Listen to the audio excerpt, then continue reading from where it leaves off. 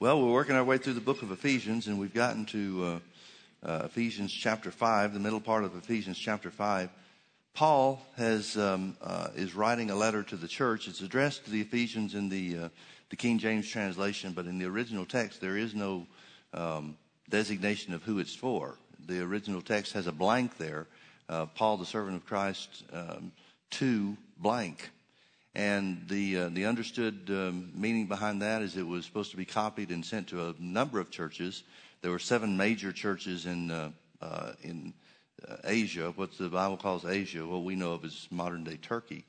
And it was to be passed around among all the churches, and not only those, but also some of the smaller churches as well. Colossae was a smaller church in Asia. It wasn't considered one of the major churches, one of the big 7. But at any rate, Paul is taking a big picture view, an overall look at the church and who the church should be in the world. And he's told us certain things. The first 3 chapters of the book of Ephesians are about our position in Christ, but the last 3 chapters in the book are about how to live here on the earth.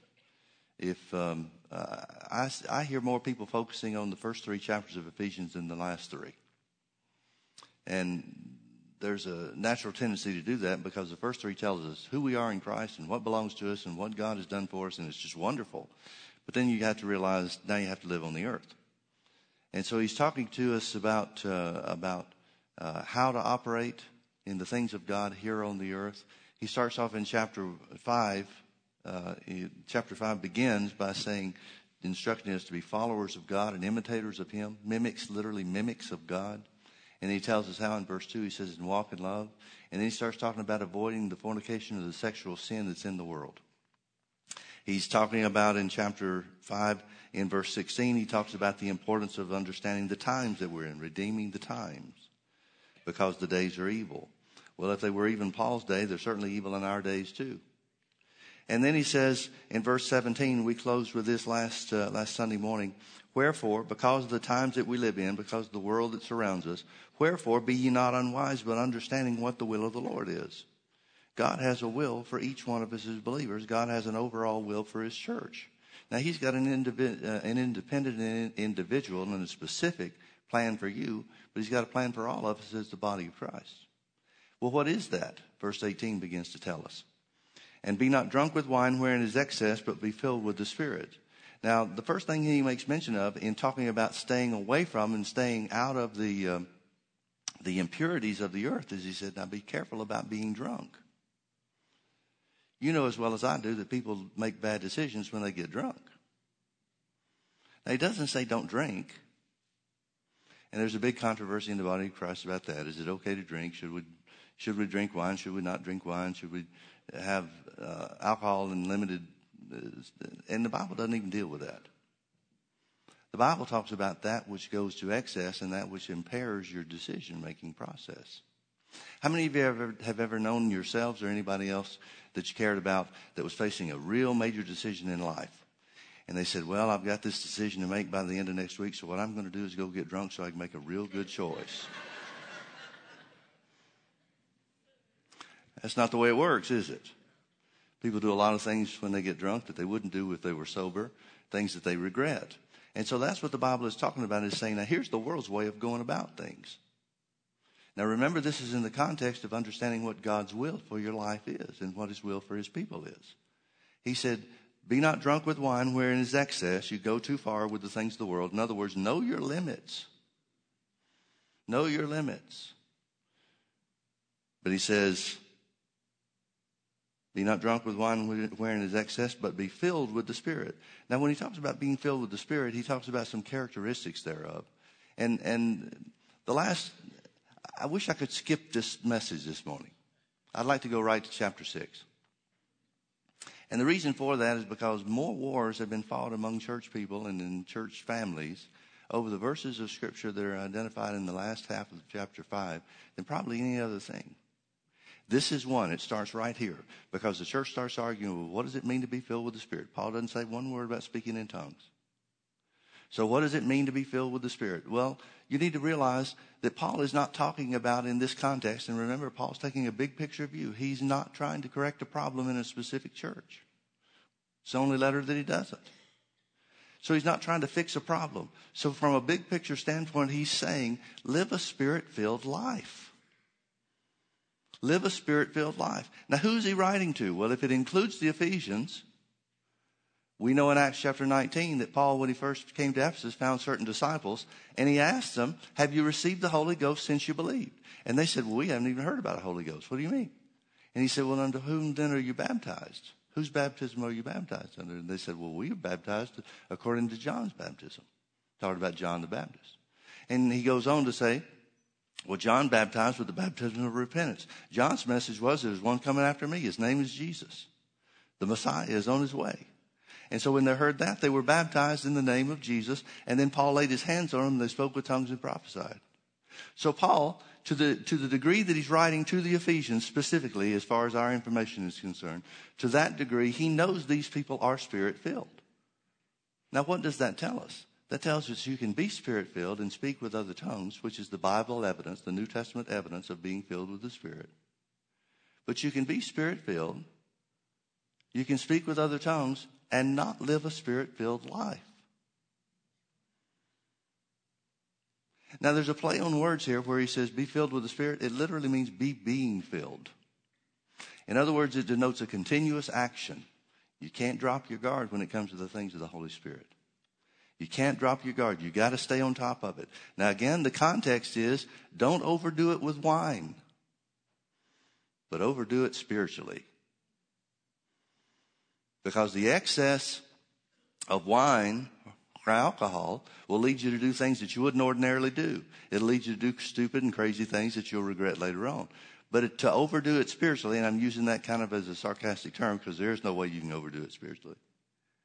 But to overdo it, to go to excess spiritually, makes you a better husband or wife, makes you a better child or a better parent, it makes you a better employer, it makes you a better worker, it makes you a better person in life. The folks, I'm going to get ahead of myself. I'll say this again at the end of the chapter where it talks about a great mystery. But here's part of the mystery that Paul is going to use as the marriage relationship being a type of Christ in the church. Here's part of the mystery. Being super spiritual doesn't make you weird. It makes you the best and most sensible person around. I wish some churches would get a hold of that.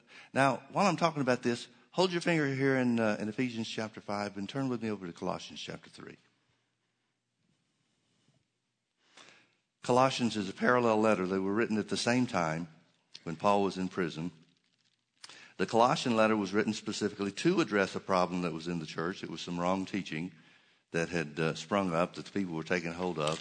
And to the degree that we know what it was about, it included worshiping angels and magnifying evil spirits and stuff. And the devil's always trying to draw attention to himself. So that's nothing new. But notice the parallel scripture in Colossians chapter 3. In verse 16, let the word of Christ dwell in you richly in all wisdom, teaching and admonishing one another in psalms and hymns and spiritual songs, singing with grace in your hearts to the Lord. And whatsoever you do in word or deed, do all in the name of the Lord Jesus Christ, giving thanks to God and the Father by him. Now turn back with me to Ephesians chapter 5. Let me read verse 18 and 19 again.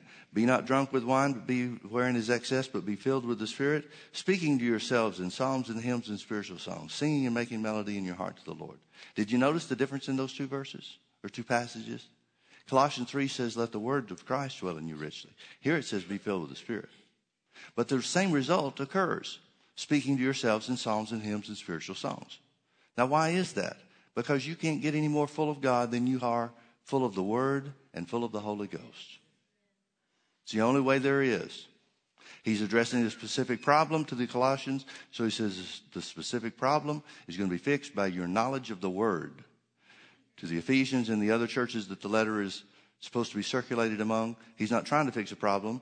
So he's not saying that they've got a problem with their knowledge of the Word. He knows the church at Ephesus specifically. The church at Ephesus was where Paul spent more of his ministry than any other church. It was known as the top dog when it came to preaching and teaching and so forth. The Apostle John was a part of this church. Mary, the mother of Jesus, was part of this church. Timothy was left as the pastor of the church. This was the all-star church. The Ephesian church was the all-star church of the day.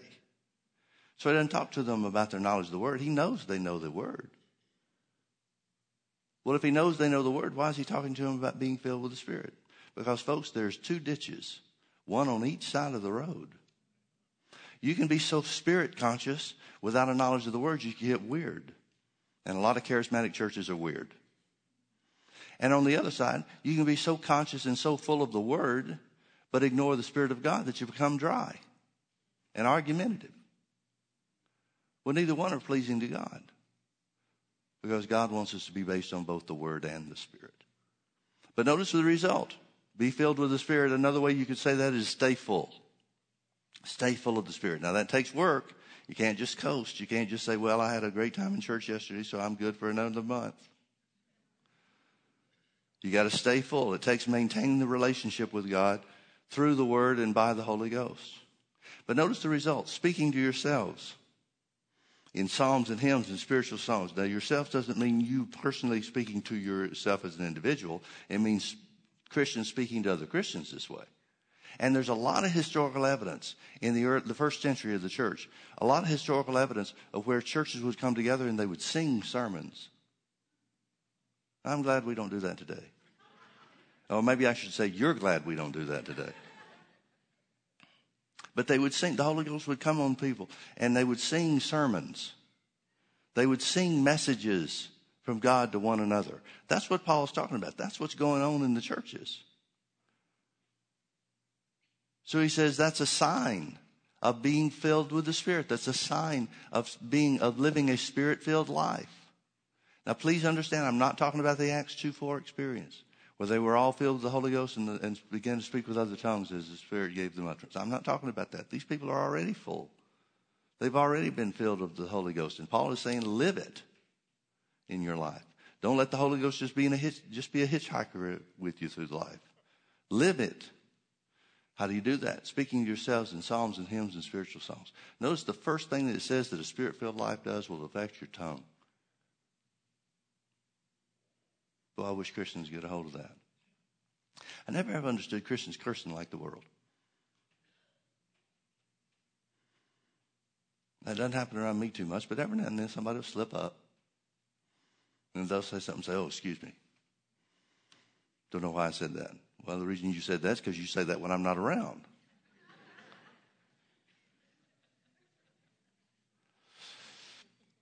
First thing the Bible says, first thing Paul used by the Holy Ghost is an example of the Holy Ghost taking control of your tongue. Speaking to yourselves in psalms and hymns and spiritual songs, singing and making melody in your heart to the Lord. Singing and making melody in your heart to the Lord. Now, some of the words Paul uses here is, one of the words that Paul uses here literally means to pluck the strings like of an instrument. But he's not talking about playing instruments, because he uses the same word over in 1 Corinthians chapter 14 and verse 15, where he says, what is it then? I will pray with the understanding, and I'll pray with the Spirit also. I will sing with the Spirit, and I'll sing with the understanding also. He's talking about the Holy Ghost making you an instrument of praise and worship. So he says, speaking to yourselves in psalms and hymns and spiritual songs, singing and making melody in your heart to the Lord. That's the first characteristic he makes mention of as being a part of a Spirit-filled life. We could interject and interpose into this. Paul is saying, I know you already speak with tongues. Now let the Spirit of God that's with you and in you and has filled you manifest in your life by speaking to yourselves in psalms and hymns and spiritual songs. Singing and making melody in your heart to the Lord. Second characteristic, he says, is verse 20, giving thanks always for all things unto God and the Father in the name of our Lord Jesus Christ. The Spirit-filled life should be a life of thanksgiving.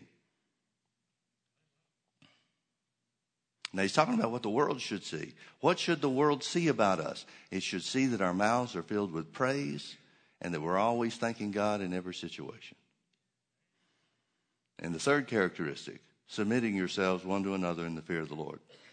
These three characteristics are the things that Paul identifies as the evidence of a Spirit-filled life. Not the evidence that you are filled with the Holy Ghost and speak with other tongues, but the evidence that you let that infilling of the Holy Ghost and that prayer language that God gave you in other tongues affect the way you live. submitting yourselves one to another in the fear of the Lord. Now, folks, now he's going to start talking about husbands and wives. And man, what a problem it's caused. Because people are going to talk about, and I've had so many people say, I just can't stand verse 22. Because verse 22 talks about wives submitting your husbands, and my husband tries to use that as a weapon against me, and so on and so forth and such. Now, think about where Paul's coming from. Paul is coming from a position, overall, big picture view of the church. He's saying, here's what God wants the church to look like to the world. What does God want the church to look like to the world? Now, so far, he's talking about what the church should look like among themselves. Speaking to yourselves, not speaking to the world. Folks, don't try to speak psalms, hymns, and spiritual songs to the unsaved. They'll think you're nuts. And they're probably pretty close to right.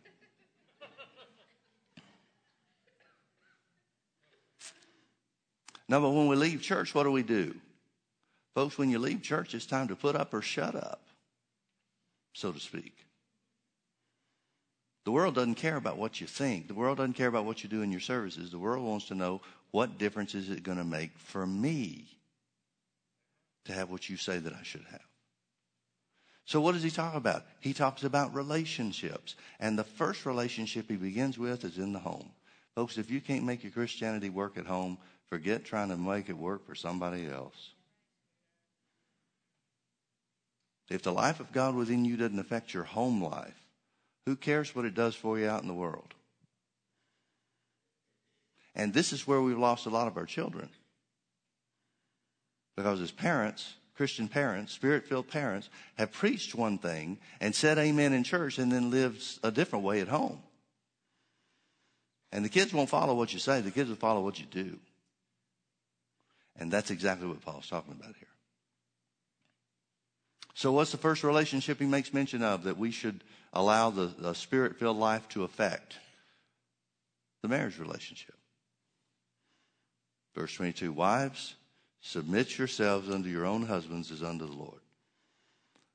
As I said, what a problem that's caused. Now here's the reason why it's a problem. The reason it is a problem is because most people don't understand what submission is. And most people that try to use this verse as a means of control, or here's what you ought to do, wife, and that kind of stuff, totally misses the point of what submission is. Folks, please understand there's a difference between submission and obedience. Submission is an attitude. Obedience is an act. Now let me give you a couple of scriptural references to prove this to you. Different words, but same concept. Isaiah chapter 1, verse 19 says this, if you be willing, that's submission, and obedient, you shall eat the good of the land. Notice it's not just obedient, but it's also the attitude involved too. Willing and obedient, you shall eat the good of the land. Philippians chapter 2, verse 8 says this. It says Jesus humbled himself. That's submission. Jesus humbled himself and became obedient to the death of the cross. So it's not just action. It's attitude. And I got to tell you, folks, you can do the right thing. You can be obedient with a rebellious attitude. I would rather have somebody working for me that's rebellious in their action, but submitted in their attitude, rather than have somebody that's obedient in their action and rebellious as far as their attitude is concerned. Because one, I've got an action to fix. The other, I've got a problem with their attitude. And I can't fix that. Attitudes can only be fixed by the individuals. So he's talking about an attitude here. Wives, submit yourselves unto your own husbands. The word own is an interesting word because it's the word that we get our English word idiosyncrasies. It means uniqueness. It's also the word where we get the English word idiot. It would be absolutely correct translation to say, wives, submit yourselves to your idiot husbands. I'm just telling you the truth. I hate to admit it, but that's what it says. What does it mean? It means guys are going to be different. It means everybody's going to be different. I may not agree with what some other guy does. You may not agree with what your husband does. But if it's who he is, then that's what you need to develop a submissive attitude toward. Wives, submit yourselves unto your own husbands. Thank God you don't have to submit to me.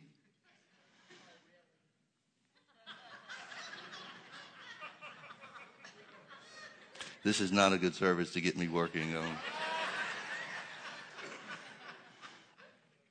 Wives, submit yourselves unto your own husbands as unto the Lord. For the husband is the head of the wife, even as Christ is the head of the church, and he's the Savior of the body. Now, let me let you in on a little secret here, folks. There is no distinction between the words man and husband. No distinction between the words woman and wife. So a lot of times where the Bible talks about the man being the head of the woman, it's got to be talking about the husband and wife relationship. Here they understand that's the context, so they translate it so. Over in 1 Corinthians, for example, it talks about in customs in the church. He said, let a woman's head be covered, for the man is the head of every woman. Well, the man's not any man. No one man is the head of every woman. It's talking about the husband is the head of the wife. When you understand that, it makes a lot of more sense and brings a lot of clarity to other scriptures. I'm not the head of your wife, men. You're not the head of my wife. I'm the head of my wife, and you're the head of yours. Because it's the order of arrangement that God sets up. Now, if you think being the head of your wife means you control her, that's not what the Bible's talking about. It's not talking about action. It's not talking about obedience. It's talking about attitude. Why should wives be submitted in their attitudes toward their husband? Because the husband is the head of the wife. Well, I don't want it to be that way. Well, tough luck. That's the way God set it up. He set it up for your benefit. Not so that you could be controlled, but so that you could be protected and provided for. Notice he finishes the analogy. For the husband is the head of the wife, even as Christ is the head of the church, and he is the Savior of the body. The word Savior means deliverer and protector. Deliverer and protector. Now, folks, in these two scriptures, verse 22 and 23, in these two scriptures, Paul outlines the ingredients, the two ingredients for a successful and happy marriage.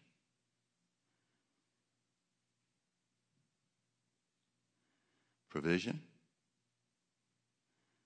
and submission. The attitude of submission. Now again, you know that the problems that have arisen in the church world through the hundreds of years since this letter was written, you know that those problems have come about because somebody tries to define, well, what does it mean to submit? Should I submit to my husband when he wants me to go to the bar with him and drink? Well, no, that would be obedience, not submission.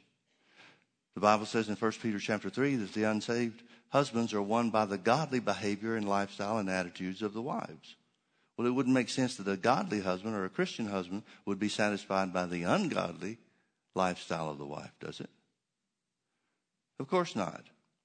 It says, submit yourself unto your own husbands as unto the Lord's. It doesn't mean do ungodly things. It doesn't mean do things that the Bible rejects or commands you not to do. We're supposed to be, for example, and the Bible is real clear about this in Romans 13, we're supposed to be submitted to the authority of our government. But if the government tells me to quit preaching in the name of Jesus, I'm not going to obey that. Now, I'll still have a submissive attitude toward them, but I'm not going to obey what they told me to do. Can you see that? It's talking about attitudes. So folks, realize the ingredient for a successful marriage is the attitude. The attitude. Provision and attitude of submission. Then he goes on and starts talking about the husbands. Well, before I get off that, again, I've hit around this a couple of times, and let me say it now before I forget it, before I lose the thought. So many times people want to try to define what submission is because they're looking for obedience from their wives. Well, in the first place, that's wrong. You shouldn't try to take responsibility for what somebody else does or force them to do anything one way or the other, because we all have to stand before the Lord on our own and for ourselves. But secondly, realize where Paul is coming from. Paul is coming from a position where the Holy Ghost is inspiring him to say the marriage relationship is the closest thing that we have on earth to identify our relationship with God. Now, what's Paul's marriage relationship with Jesus? What is his relationship? Is he trying to get out of doing what he's supposed to do? Is he trying to avoid everything that the Lord wants him to do? No, he's willing to submit to the will of the Lord, even when it brings pain and suffering into his life. He's willing to submit. He wants to submit to God. Why does he want to submit to God? Because he knows, maybe better than anybody on the face of the earth at that point in time, he knows all that Jesus has done for him and all that Jesus has given to him. And the same thing's true today. Jesus has given the same thing for you and me as he gave to Paul. But why do so many people, both Christians and non-Christians, feel like God is a million miles away? Why do so many Christians have such a minimal relationship with God? They may know they're saved. They may remember when they went to the altar and gave their heart to Jesus. Beyond that, there's no evidence in their life that God's on their side or God's doing anything for them or that they have any relationship with Him whatsoever. What makes the difference? Response. There's one difference between a good, healthy, invigorating relationship with God and a cold and dead and dry relationship with God. And that's response. Because God's given the same thing to the person that feels cold and dry as He's given to the person that's invigorated and being led by the Holy Ghost day after day after day. God's done everything on His end, made all the provision. He's the Savior of the body, so to speak. He's the deliverer. He's the protector. He's the one that's made all the provision. So what's the difference? Response. The attitude with which we respond. Now, I know from my own experience, and you know the same thing, that the more I respond to the things that God has already done and revealed in His Word, the greater and greater and greater my relationship becomes.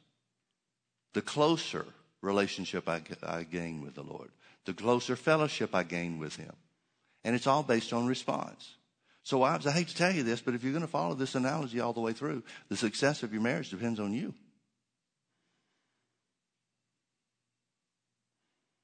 Don't get so excited. I have more good news. And that's what the Bible is telling the wife. Now, folks, you know as well as I do, God has put a marriage handbook on the heart, within the heart of every woman. There's just stuff about marriage and relationships and emotions that women know about and wives know about it that men just don't get. I not only don't get it, I don't care. Don't want to know. Beth and I got married and she wanted me to read every marriage book out there. Well, every marriage book was written from the standpoint, at that time, there are better ones out there now. But every marriage book was written at that time by what some guy found out about his own relationship with his wife, and now he thinks everybody's supposed to do the same thing that he did. Well, not every woman is his wife. So doing everything that he did is not going to work for the other guys who's married to somebody else. Women just have this natural thing that's God-given. God took it out of Adam's side and gave it to her. It's gone.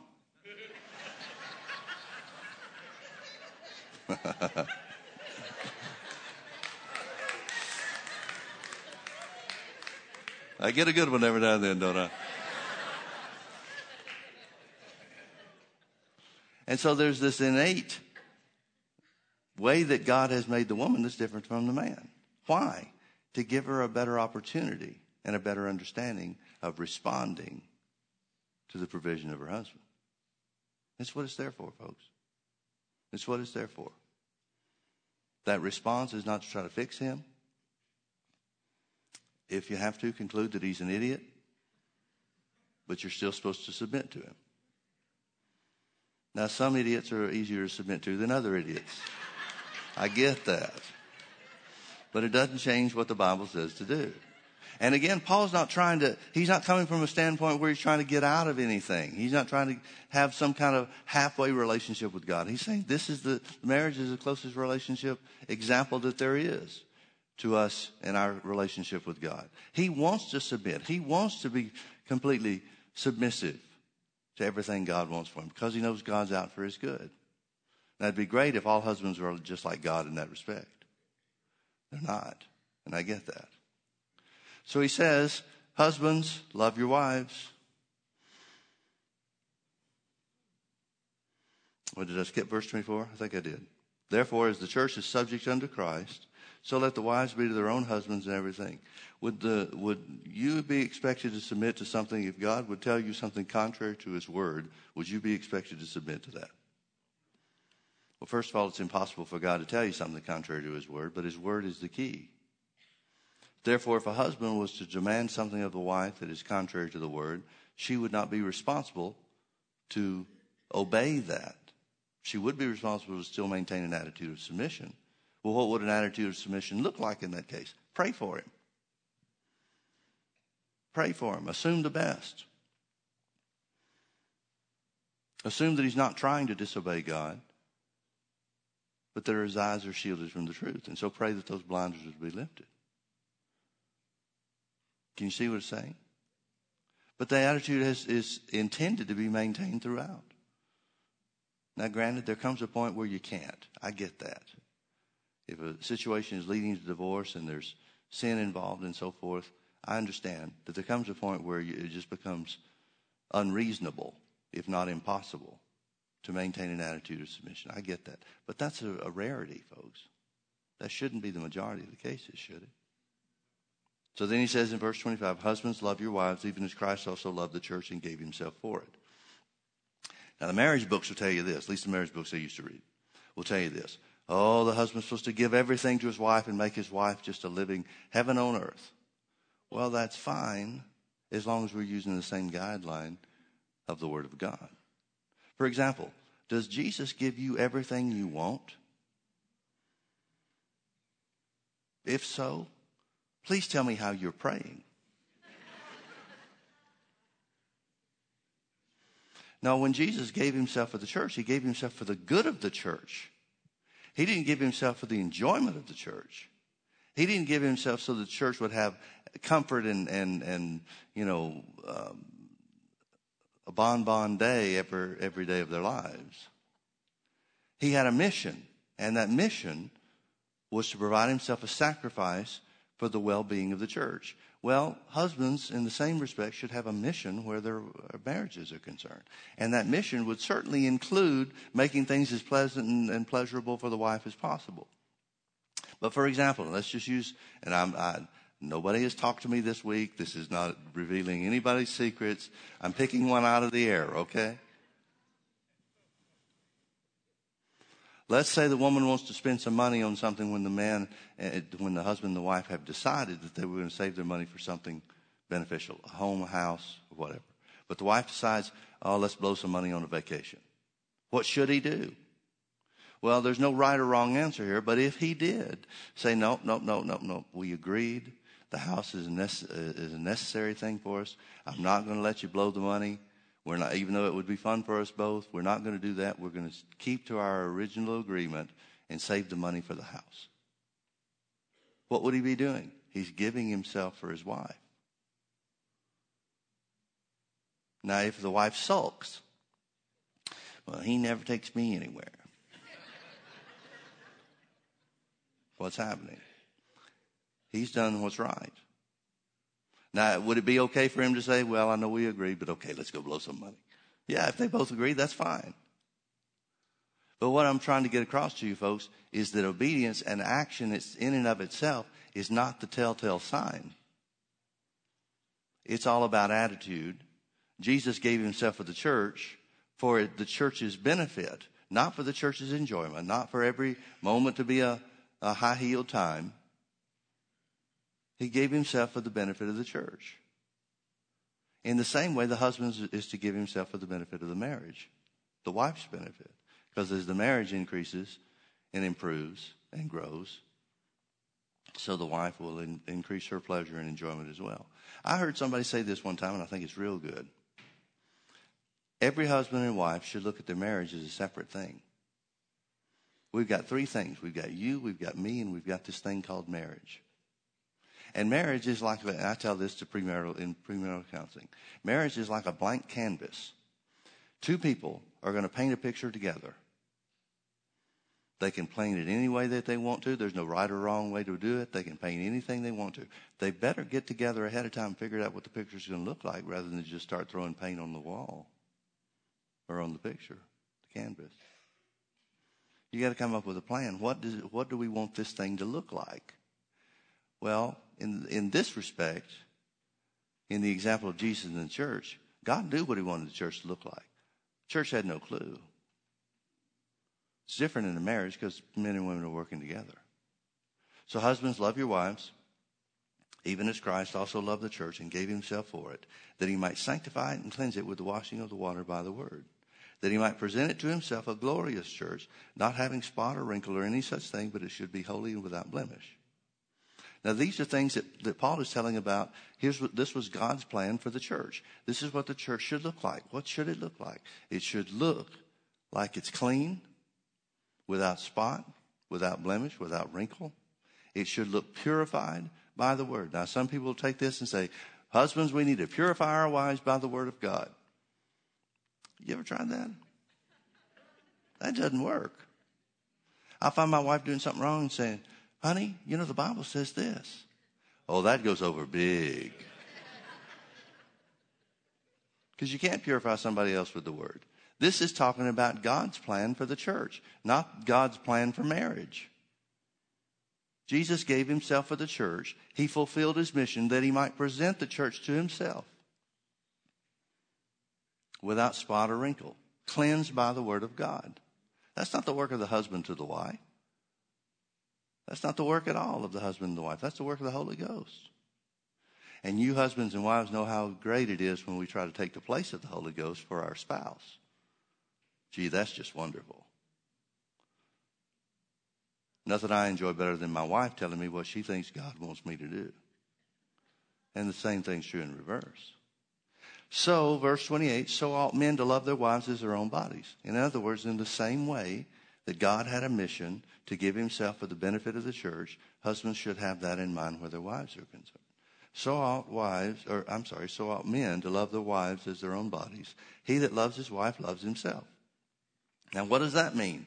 Again, Paul's not trying to fix a problem, and he's certainly not trying to create a problem. He's taking a big picture view of the world and what the church should look like in the world. So ought men to love their wives as their own bodies. He that loves his wife loves himself. For no man ever yet hated his own flesh, but nourishes it and cherishes it, even as the Lord does the church. In other words, he's saying the way to love your wife is the same way that you would love yourself. Put your wife on at least an even par, if not in a greater place of importance, as what you would do for yourself. If I'm going to get an In-N-Out burger, I make sure my wife has one too. If I come home with a bag of In-N-Out burgers and one of them isn't hers, man, I'm in trouble. Now, that's a silly example, but you understand the point. That's all he's saying. He's saying wives ought to be put in a place on equal par with their husbands. Now, think about the world that Paul is writing this to. Wives don't have equal rights. Women don't have equal rights.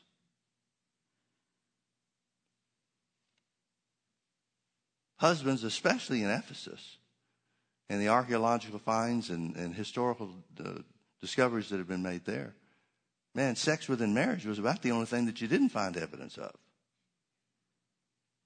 But there's every other kind of sexual activity and perversion and stuff going on out there.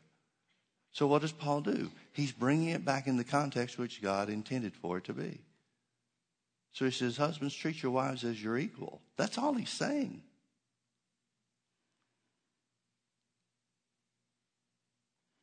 For we are members of his body, of his flesh, and of his bones. And notice verse 31. Verse 31 is, for this cause shall a man leave his father and mother and shall be joined unto his wife, and they two shall be one flesh. Now, what is this? This is quoting Adam in Genesis chapter 2 and verse 24, when God reveals Eve to him. For this cause shall a man leave his father and his mother and be joined to his wife, and they shall be one flesh. Two interesting thoughts here. The first I'll make mention of, it's kind of a side thought. But one of the first things that you need to realize here is that Adam, the only created being on the earth, having just had Eve revealed to him, recognizes the importance for in-laws to stay out of the business of married couples, even before there was such a thing as in-laws. That's supernatural, folks. The second thing you need to realize is that this verse specifically, and remember, I said this earlier in the service, but remember, Paul starts off, chapter 5 starts off where Paul says, be followers or imitators, mimics of God, in the way that he forgives us, forgive other people. Verse 2, and walk in love. Walk in love. Then he starts in verse 3, and avoid fornication and the sexual sin of the world. Well, how are we going to avoid fornication and the sexual sin of the world? By the marriage relationship regarding sex. Marriage or sex was created for marriage only. That's the way God made it. Sex was created for marriage only. And this marriage relationship, the sexual relationship in the marriage, is intended, designed by God to make the man and the woman, the husband and the wife, one in flesh. Now, when the Bible says one flesh, it does not literally mean they become the same body. It certainly doesn't mean they become one in spirit, because you stand before God individually, not together with your wife. So spiritually, you're not joined together, but in flesh, you are joined together through the marriage union. It's a specific relationship that's designed to go back to what Paul started talking about, to avoid the sexual sin of the world. For this cause, for this cause, for this cause. Shall a man leave his father and mother and shall be joined unto his wife, and they two shall be one flesh? This is a great mystery, but I speak concerning Christ and the church. Now here where he's talking about mystery, he's not talking about something unknown. It's a dynamic mystery, not an unknown mystery. And here's what it means. Just as sex was created for marriage only, sexual relationships were created to be engaged in within the marriage confines and the marriage context only, and much harm has been brought about when you take it out of those confines and outside those boundaries. Everybody knows about situations in their own lives or with their own loved ones or whatever that reveal that. But just in the same way that sex is designed to be within marriage only, there are certain things that are a part of our relationship with God. And remember, the marriage relationship is a type, an example of our relationship with the Lord. There are certain things that belong only to believers. For example, praise to God, praying in the Spirit. Those things belong only to believers, and those are things that will cause your marriage, your relationship with God to be enhanced and energized. And this is the mystery Paul's talking about. He's saying there are things that belong only to believers, just like sex belongs only to married couples. This is the mystery. This is the dynamic that God intended, that God created. Nevertheless, he goes on to say and finishes the chapter, nevertheless, let every one of you in particular so love his wife even as himself. And the wife see that she reverence her husband. The word reverence is another word relating to attitude. It means honor, respect, and admire. Now notice there's a lot more information given to the wives than there is to the husbands. Now you get husbands and wives that are having problems in marriage counseling or whatever, and they'll start using these scriptures against each other. Well, the Bible tells you to submit. Well, the Bible tells you to love me like Jesus loved the church. A lot of times you have to just make sure that everybody's hands are empty before you start trying to talk to people. But folks, there are a couple of times. Paul gives us two. Peter gives us one. There are several times in the Bible where instruction is given to husbands and wives concerning the marriage and or sexual relationship in the marriage. And every time it starts off with the wives. Every time. Why is that? Because that rib is gone from Adam. Every time it gives the wife the responsibility. Now, does that mean the husband doesn't have responsibilities? No, doesn't mean that at all. It means that the marriage relationship is either going to be successful or unsuccessful based on the wife's response to the husband. Now, are there exceptions? Sure. You can have a wife that has a submissive attitude. She's trying to submit to her husband, and the husband's either gambling the money away or cheating with other women or stuff like that. And the Bible makes no provision for what to do in those situations, because those are things that shouldn't be named among the church. So certainly there are exceptions. But by and large, and unfortunately, everybody wants to deal with the exceptions. Everybody wants to deal with the least common and the most extreme things. Well, what if my husband tells me this? Well, has he told you that? Well, no. Well, then who cares? Why don't we deal with where you live? But so many times people get caught up in the extremes. Are there extremes? Are there rarities? Yeah, there are. Are there situations that the Bible specifically doesn't say what to do about? Yeah, there are. But for the most part, but for the vast majority of cases, the Bible talks about the success or the failure of the marriage relationship dependent first, not solely, but first on the wife's response to her husband. Wives, hate to tell you this, but you have a much greater responsibility than the husbands do. Why? Because his job is to provide. His job is to provide. Whether he's good at it or not is another issue. His job is to provide for you. His job is to be himself.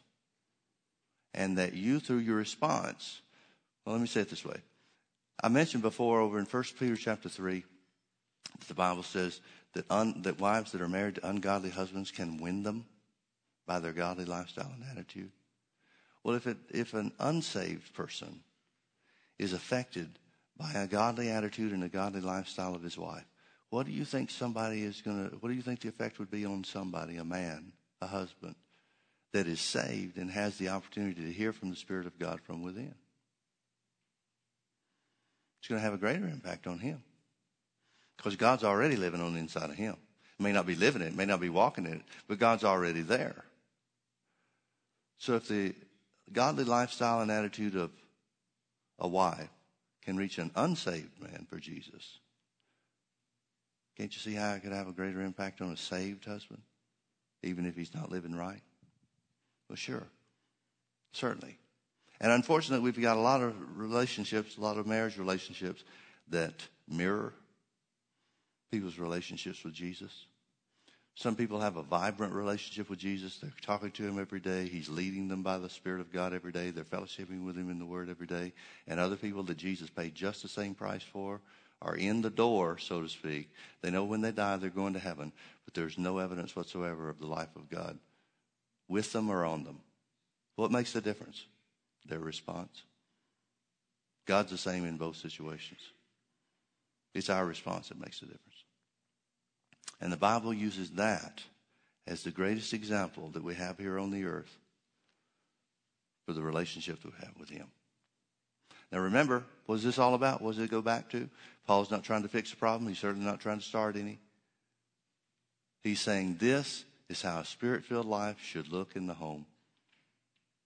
It should be seen in the relationship between the husband and the wife. Let's pray. Father, thank you so much for your word. Thank you for the instruction that you give us and the equipment that you give us to live a Spirit-filled life. What a privilege it is, Father, to be filled with the Holy Ghost and know that we can speak with tongues by the Spirit's utterance at any moment in time. But what a greater thing to have the life of God seen and known in our relationships, in our homes, where our children can see the love of God manifest and in operation, where the world can see the success of a marriage to contrast with what they see around them elsewhere. Thank you, Father, for the privilege to walk in the Word, to walk in the Spirit of God. In Jesus' precious name, amen. Amen. Well, God bless you. Thank you for being with us here this close to a fine Christmas week. Come on back and be with us tonight if you can for healing school and prayer school. If I don't see you before then, Merry Christmas. Oh, and don't forget the Christmas Eve service is Thursday night too. Be with us for that if you can. God bless you.